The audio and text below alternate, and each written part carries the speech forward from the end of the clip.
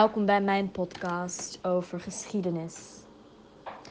Ik heb zover de kenmerkende aspecten doorgenomen van hoofdstuk 5 en hoofdstuk 6. Het eerste hoofdstuk wat wij moeten leren, hoofdstuk 5. De ontdekkers en hervormers.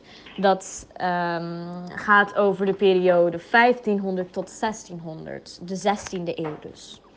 De ontdekkers en de hervormers. Het eerste kenmerkende aspect is het begin van de Europese overzeese expansie. Het begin van de Europese overzeese expansie. De Portugezen en Spanjaarden waren op zoek naar goud en specerijen, uit Oost-Azië voornamelijk. Ze gingen naar Afrika, Amerika en Azië om kolonies te maken. En aan het eind van de 16e eeuw deden ook Nederland, Engeland en Frankrijk mee. En zij maakten ook handelsposten. Goed.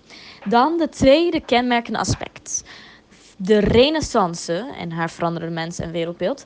En het begin van de nieuwe wetenschappelijke belangstelling. Geïnspireerd door de oudheid. De renaissance en haar veranderde mens- en wereldbeeld. En het begin van een nieuwe wetenschappelijke belangstelling. Geïnspireerd door de oudheid kwam er een levensgevoel met oog voor plezier. Een belangstelling voor de wereld en een kritische instelling in het natuurwetenschappelijk denken van hiervoor. De renaissance verspreidde door Europa vanaf 1500. Het derde kenmerkende aspect. De hernieuwde oriëntatie op het erfgoed van de klassieke oudheid.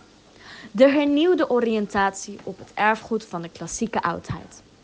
De Grieks-Romeinse cultuur, kunst en klassieke teksten werden bestudeerd.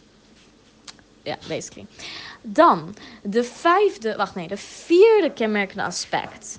De reformatie. Wat leidde tot de splitsing van de christelijke kerk in West-Europa. De reformatie. Dat leidde tot de splitsing van de christelijke kerk in West-Europa. Kritiek op Rooms-katholieke kerken ontstond. Er waren hervormers. En Luther ontplofte een bommetje in 1517. Dat was het begin van de reformatie. En daaruit ontstond de splitsing van de christelijke kerk. Calvijn, de hervormer Calvijn, was heel erg geloved in Nederland.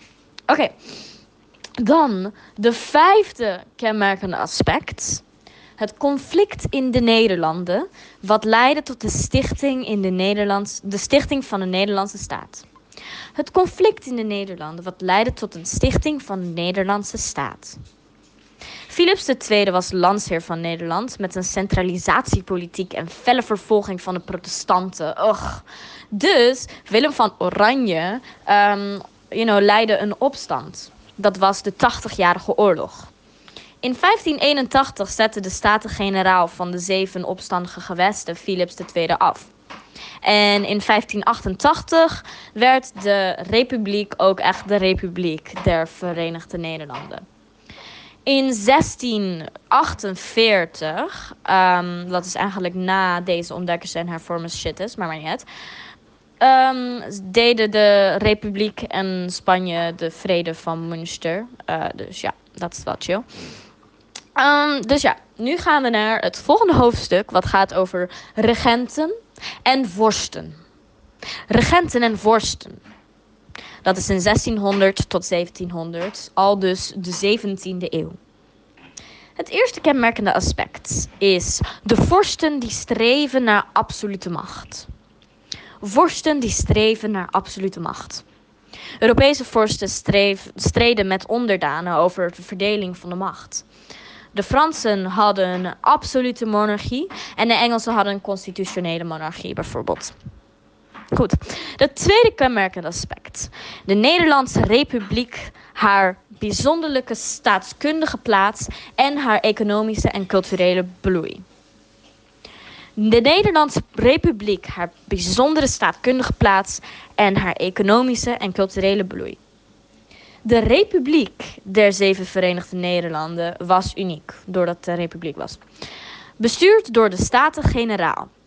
Tegen andere landen handelden zij als een eenheid.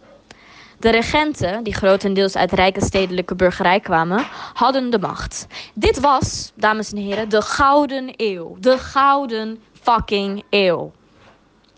Het derde kenmerkende aspect. Wereldwijde handelscontacten, handelskapitalisme en het begin van een wereldeconomie. Wereldwijde handelscontacten, handelskapitalisme en het begin van een wereldeconomie. Basically, het handelskapitalisme kwam door alle handelscontacten. Dat was gewoon een oorzaak-gevolg. Nee, niet oorzaak-gevolg, gewoon logica. En de wereldeconomie was met de Oost-Indische Compagnie en ook West-Indische Compagnie, maar die deed meer Atlantische Oceaan of zo. Ja, zoiets. Oké, het maakt gewoon wel sens. Oké, dan de vierde en ook de laatste kenmerkende aspect is de wetenschappelijke revolutie. In deze wetenschappelijke revolutie werden wetenschappelijke ontdekkingen gedaan met redeneren, waarnemen en experimenteren. Door de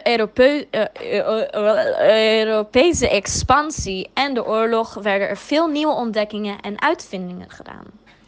Goed, in de volgende podcast zal ik praten over de pruiken en revoluties van 1700 tot 1800, al dus de 18e eeuw. En de burgers- en stoommachines, 1800 tot 1900, al dus de 19e eeuw. Goed, bedankt voor het luisteren en veel succes met leren.